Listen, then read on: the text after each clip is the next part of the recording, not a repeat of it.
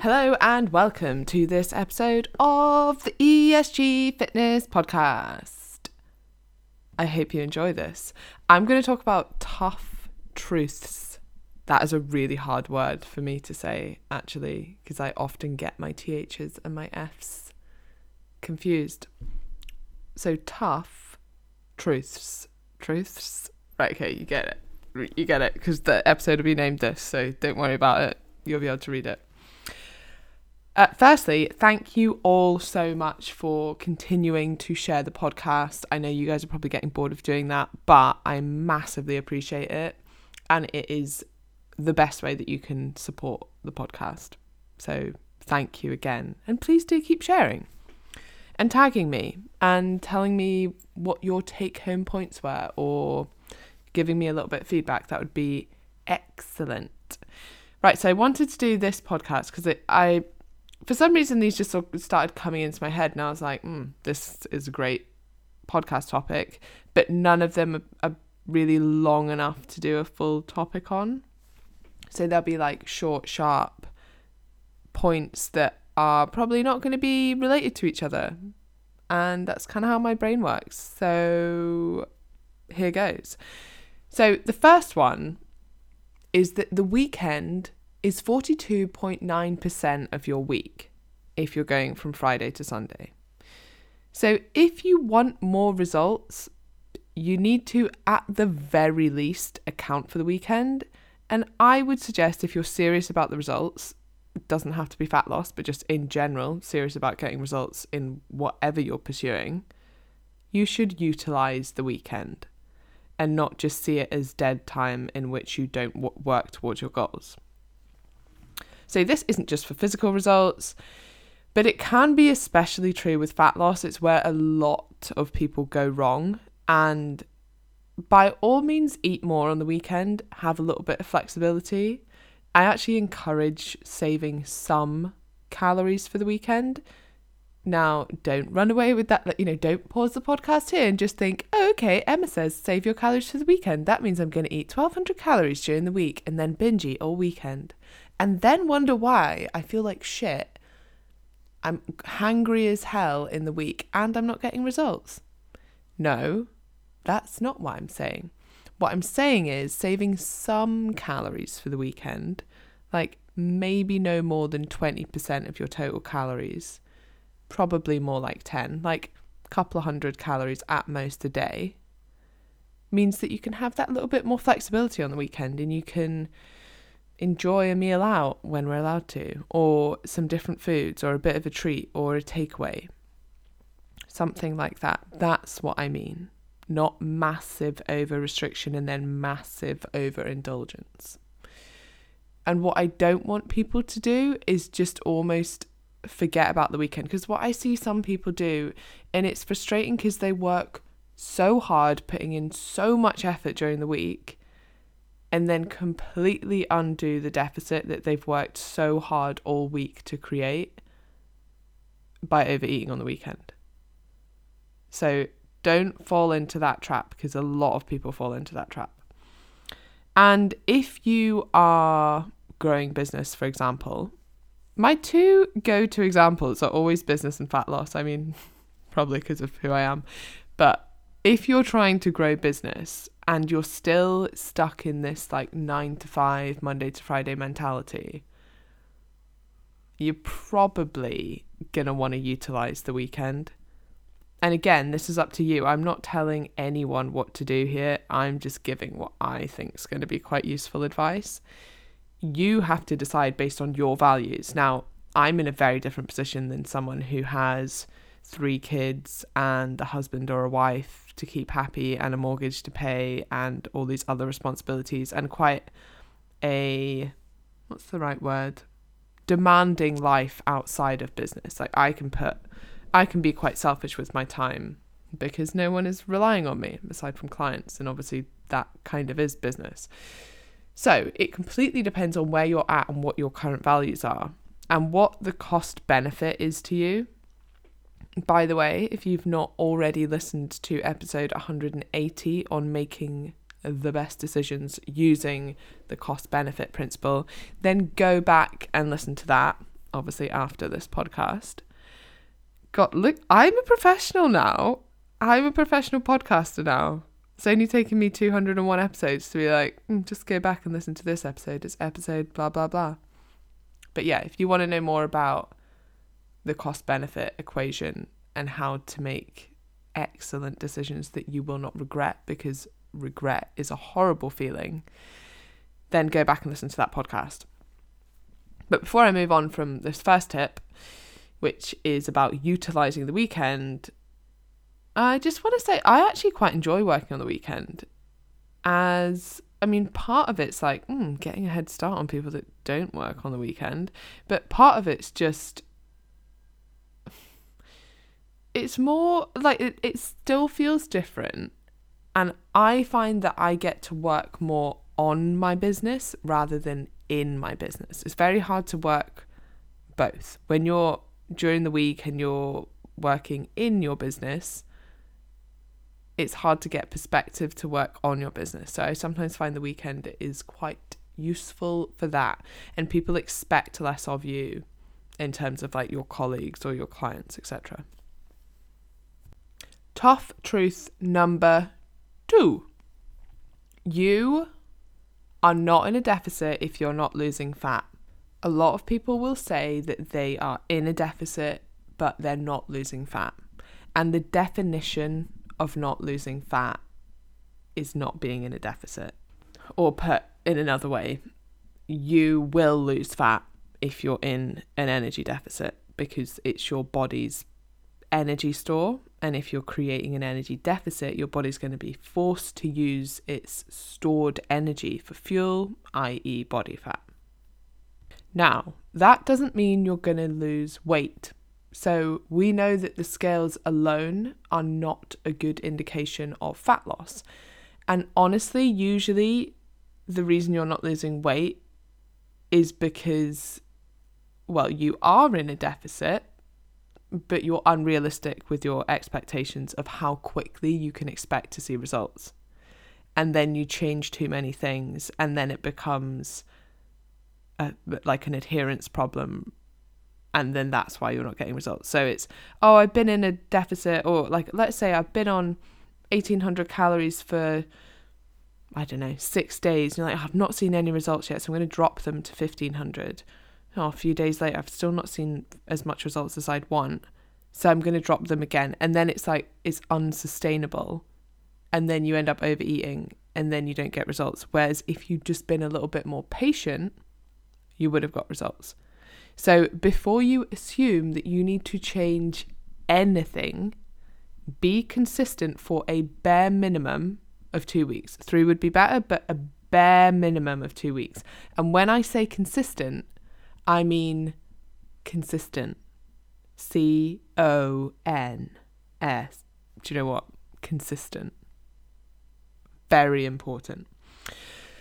And instead of just focusing on your weight, it's also important to take measurements, progress photos, use a combination of these things to measure your progress, not just relying on the scales, because that is so inaccurate. We actually had a really impressive transformation on the EC method this week, and the woman has lost no weight and looks so different. And in fact, that is the most impressive thing. I know people find it frustrating, but it's so impressive because it means that quite clearly, right in front of our eyes, she has lost body fat and built muscle simultaneously, because the scales have stayed the same and she looks so different. So do bear that in mind. The other thing that I think is massively underappreciated is the use of performance to measure progress. And so when you're looking at improved body composition, using strength to body weight ratio is so underrated, and I think should be utilized more. This is a great marker of progress, in my opinion anyway. And what I mean by strength to body weight ratio is how much you can lift in comparison to your body weight.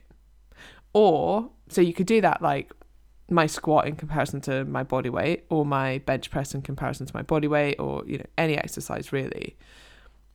Or you can use an exercise like pull-ups, where you're actually pulling up your body weight. Now, if you can't do pull-up, fine, do banded pull-ups. The same principle applies. It doesn't have to be a full pull-up. But there is nobody whose body composition is getting worse while their ability to do pull-ups is getting better. Never seen it. In all my years, never seen it. Like, it's almost impossible to happen. Tough truth numero? I'll just say number. Number 3. Nobody is going to do it for you. You have to parent yourself. I'm sure all of my clients are like, you say this all the time. I know. For some reason, it really resonates with me about parenting yourself, because it kind of takes you out of your own headspace, and it's like, okay, well, what would you do for your child in this situation? And sometimes this can seem a little bit hard, like no one's coming to help you, you have to do it. But it's a fact of life. You have to parent yourself. You wouldn't let your kid eat crap and laze around all day watching Netflix. Why? Because you want what's best for them. And by the same merit, you should also want what's best for you.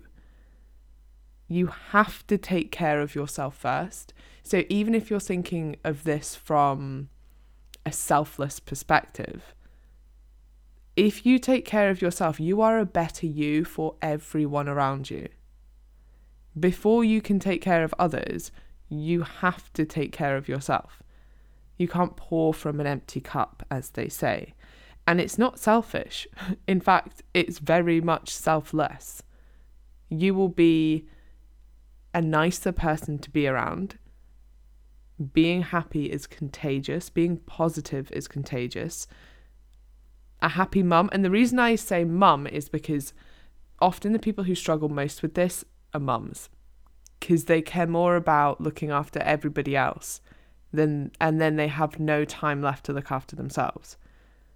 But a happy mum is worth more than a shattered mum who's easily irritable and it doesn't have the concentration span even to play with their kids because they're so stressed about everything else. If you've taken the time out to take care of yourself first, you'll be a much more fun mum to be around and have such a more positive impact on everyone around you, including your kids. I cannot emphasize how important it is to be happy within yourself first, because the impact on your whole life in general and every single relationship that you have, friends, family, work, romantic, all of them, anyone you come into contact with will benefit from that. Tough truth number 4. You don't need to eat more to lose weight, but also you do. You do need to eat more to lose weight, but only because you are setting yourself up for failure by setting a ridiculously low target and then over-restricting, and then the normal and somewhat inevitable human response to over-restriction is overindulgence. Now, although you might need to increase your calories, you do need to create a deficit to lose body fat. There's no getting around that, really. The reason that I would suggest that you increase your calories if you're on very low calories is so that you eat less, which I know might seem it might seem like it doesn't make any sense, and we just went over this in episode 200. But if you eat more, you will end up eating less on average over time.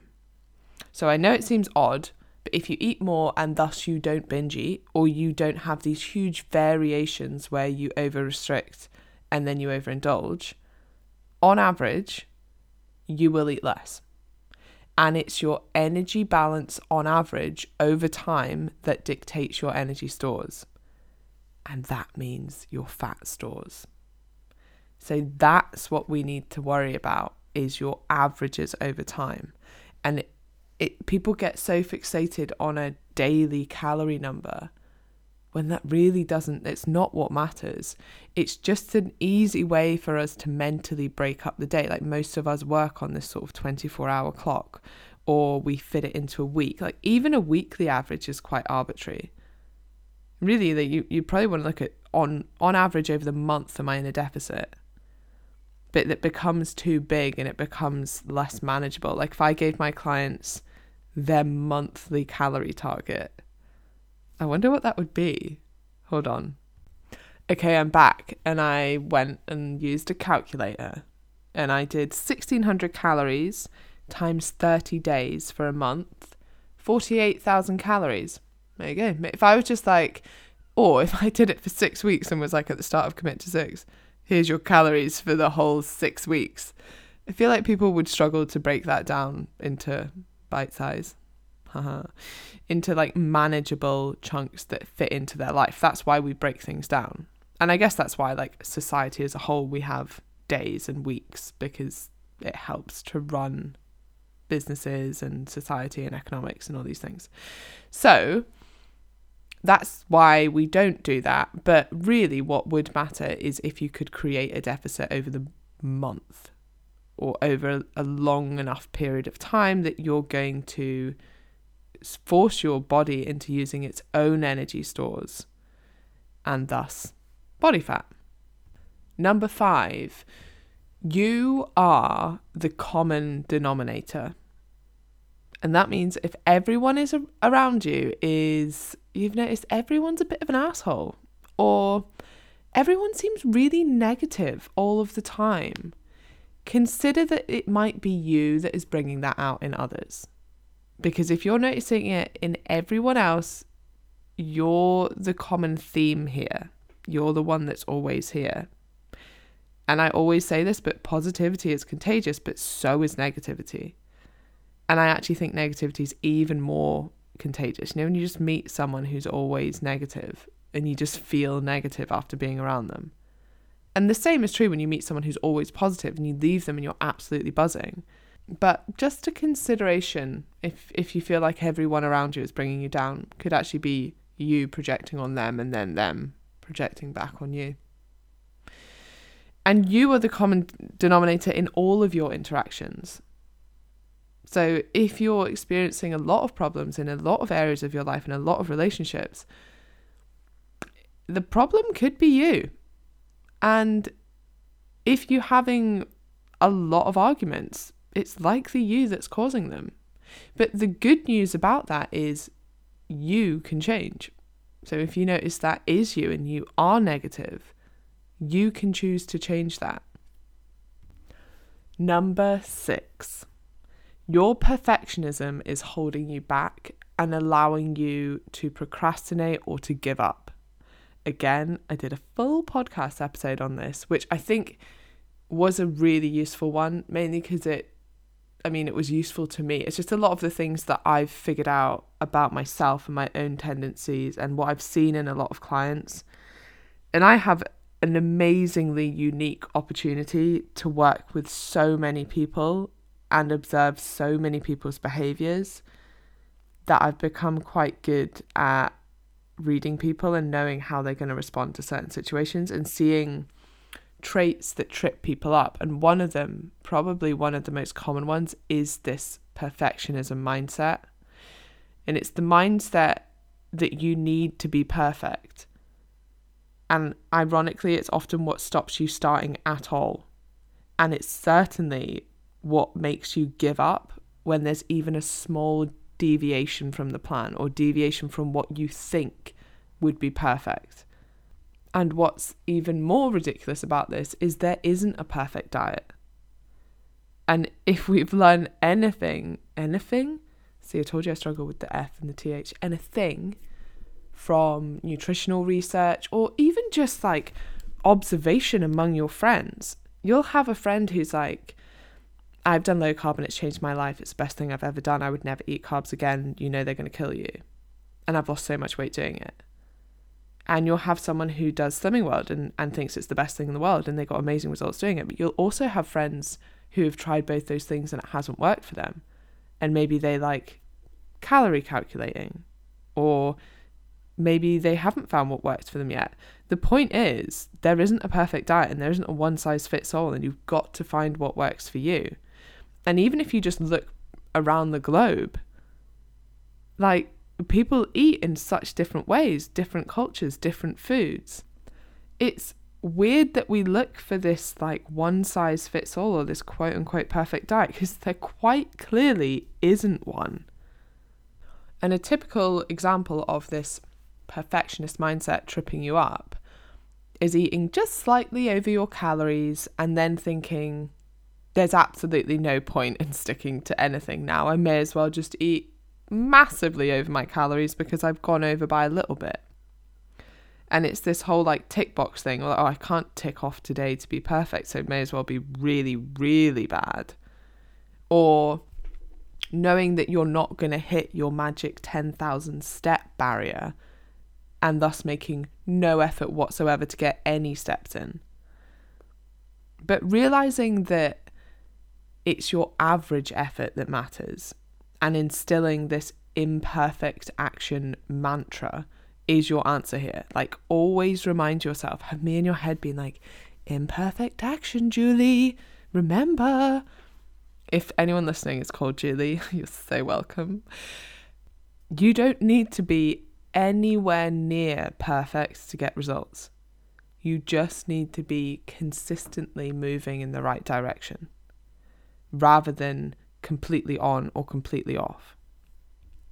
I've said it before and I'll say it again. Success comes from mundane actions completed daily. Which brings me on to my next tough truth. And that is that there isn't a secret that you haven't found. There isn't a perfect diet. There isn't an easier way to do this. There isn't a quick fix. Or there isn't a quick fix that isn't just going to result in you being back to square one within a couple of weeks after finishing it. There isn't a secret, you're just impatient. Like, this is the way to do it. We kind of know how to do it now. The real trick is getting you to stick to it for long enough to see results. And then when you start to see results, that snowball starts rolling and starts building momentum. And you stay motivated because you want to see more results. But the main problem is your perfectionist mindset, and the fact you're impatient, and the fact that you want results now, and that you're not willing to wait for that delayed reward. But if you do wait for that delayed reward, damn, it's sweet. It's a sweet cherry pie. It's not a cherry pie, but it's sweet. Okay, this will be... Am I going to make this the last one? I have quite a lot of these. So if this is popular, and I've no idea if this is going to be popular or not, so you better let me know. But if it is, I'll keep going with these tough truths, because I have a lot of them. But if it's not, then I won't do it again. Okay, I'm going to make this the final one. You are comparing yourself to the exception, not the rule. And this is largely due to survivorship bias. And survivorship bias is the fact that we usually only hear about the successful endeavors. So we hear about the underdogs that made it, like the Beatles, Amazon, but not the thousands of other bands that didn't make it that year, or the millions of other businesses that failed. 95% of startups fail, and millions of kids don't make the NBA or don't make it to professional football level. But yet we only hear about the tiny percentage that do, and we love an underdog story. Oh, he came from nothing and everyone said he was too small to play football, and now look at him. He's the greatest footballer in the world.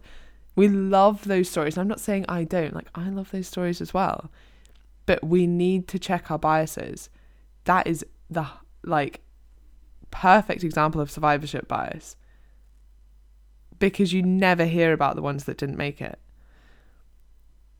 Survivorship bias is the reason that we should stop looking to successful people for advice, because they may very well have got there despite their actions, not because of them.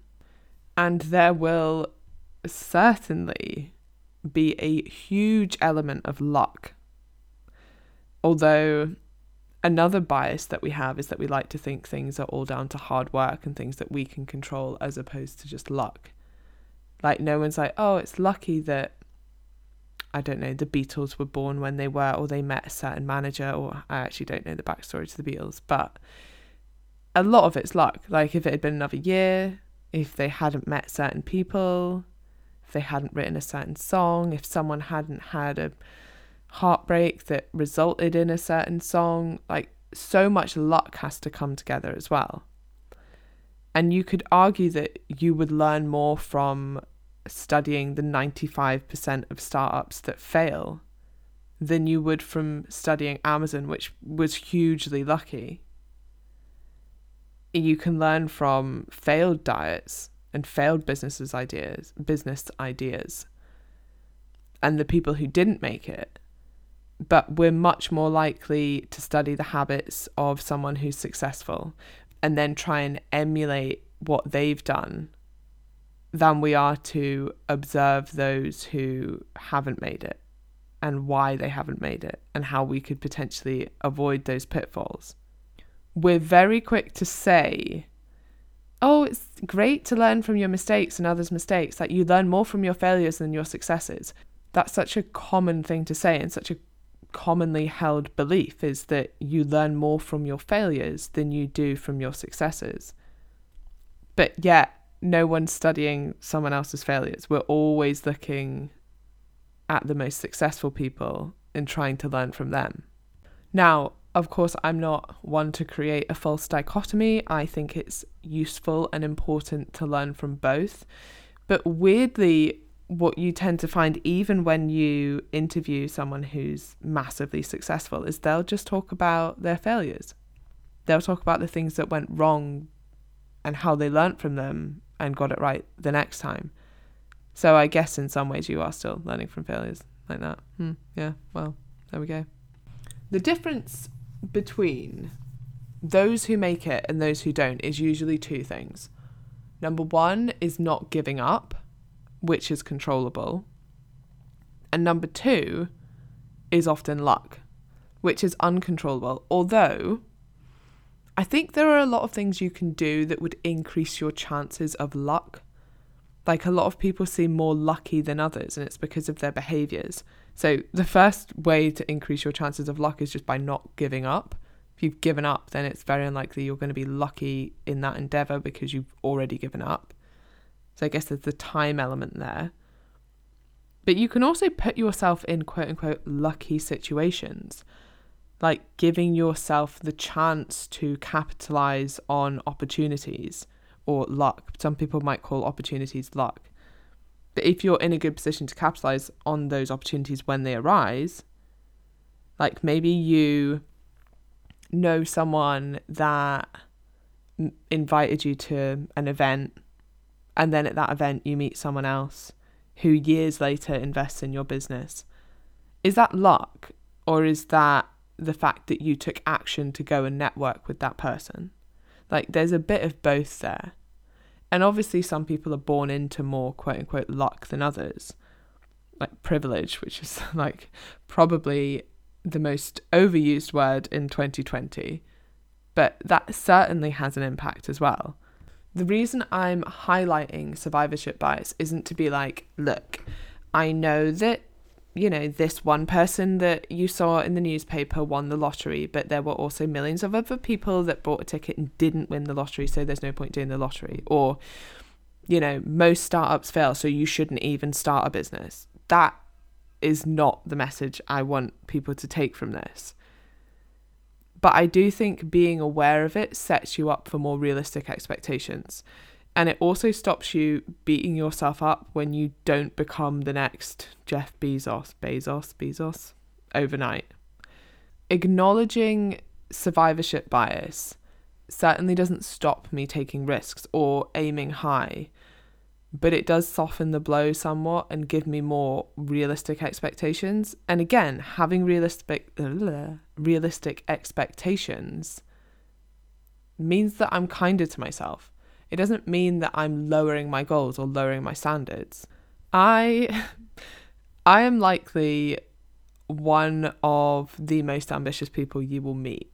But being aware of survivorship bias means that that ambition is underlined with realistic expectations, which actually means that I'm more likely to reach my goals because I am less likely to feel disheartened and give up on them.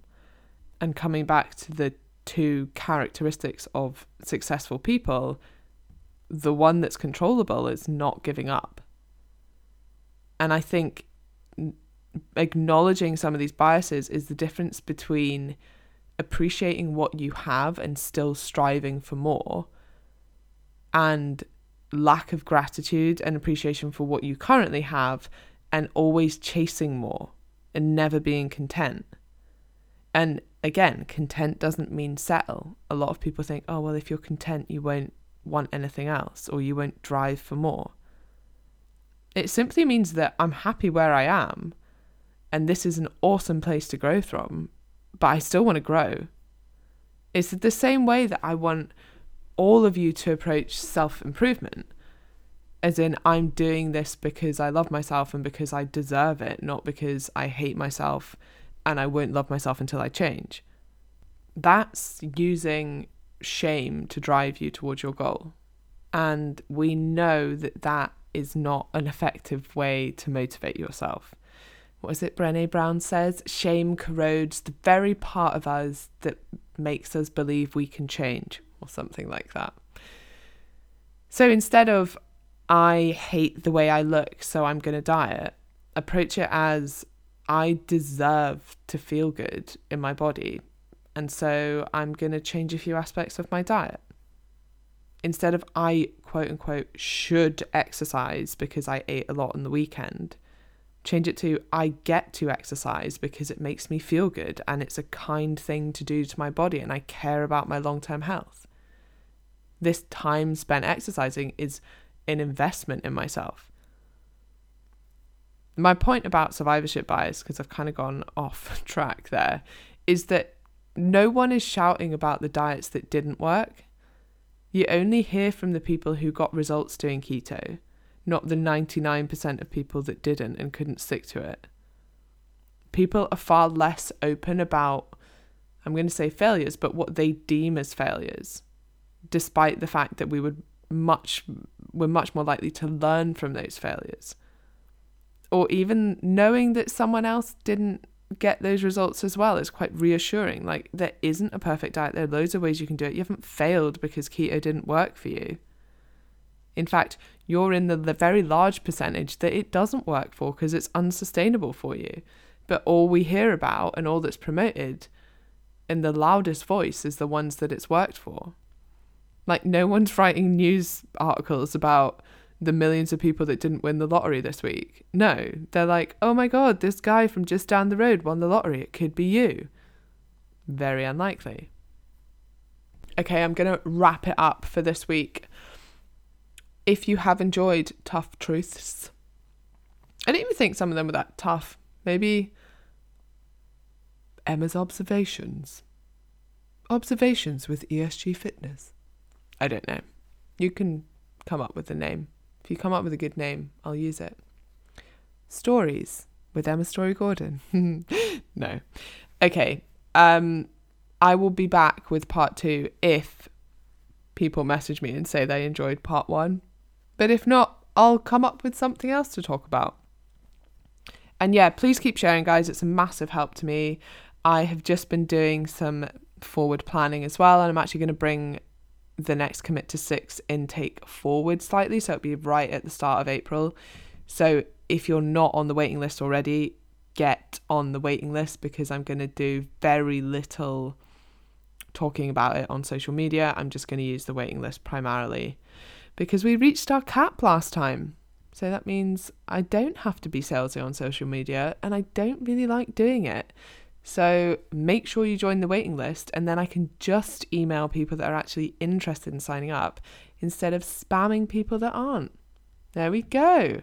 And you can join that on esgfitness.co.uk/commit to 6. And if you have any questions, just message me. Messaged? Gee. just shoot me a message, okay?